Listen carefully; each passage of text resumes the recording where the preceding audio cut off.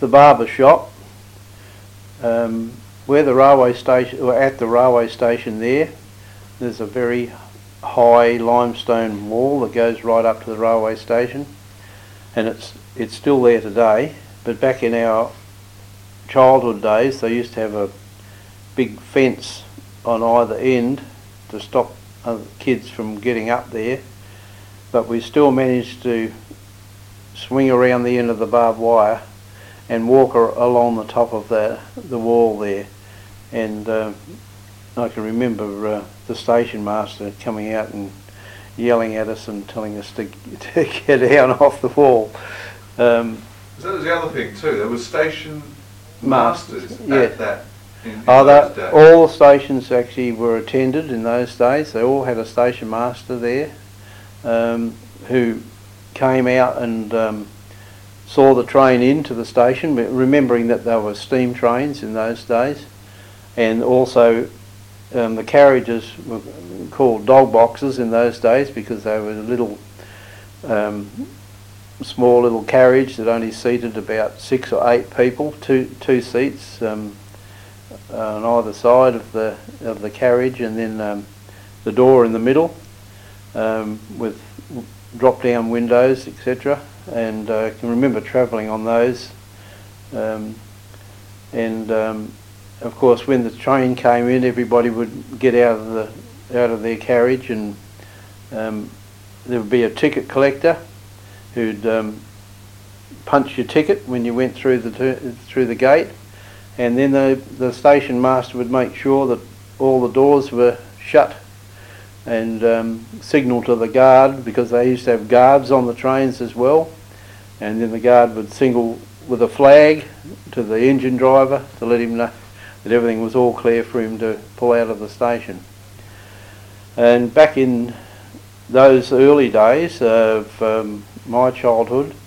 there was a signal box at Jared Street,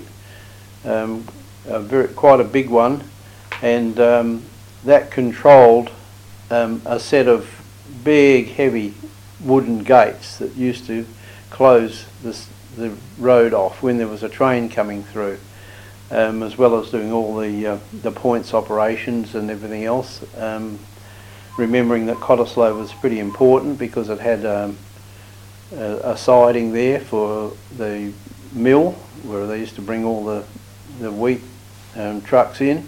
and so there was the signal box used to do all the points changing and everything else for the shunting yards as well. And I can remember one time something must have gone amiss, and the bloke had forgotten to open the gates, and a train went through the gates and made a terrific mess of the whole of the area there for quite a few months until they managed to rebuild the gates again. But yes, I can remember that happening quite vividly. People obviously talk of the steam train, and you mentioned earlier on the steam train skidding on the line and standing over the Eric Street Bridge waiting for the train to come under, and you can get all covered in soot and that sort of thing. What do you recall of the steam trains themselves and the image that they would give you? Well, yeah, they were awe-inspiring for young kids because of their massive size, I suppose, and also you always, as a youngster, wanted to go up to where the engine was, so that you could look in and you could see the engine drivers shoveling coal into the firebox, and there was always the intrigue of wanting to be a train driver as a little bloke, and quite often the engine drivers would talk to you as the young kids. And I don't ever remember actually being invited onto one of those trains, but they just seemed to fascinate young folk because of their sheer size, I dare say, and trying to work out what the funnel did and what the whistle did and what that funny little hump thing in the middle was. And it wasn't until later on, until you have it explained to you, you know, what the function was of all of those different parts of the engine. And and you'd quiz your parents or your dad, you know, on what's that thing at the front, and that's a cow catcher, you know, and well, what's a cow catcher, and all of those sort of things would come to mind about, you know, the size of the trains. On some of the bigger trains too, when they were hauling big lots of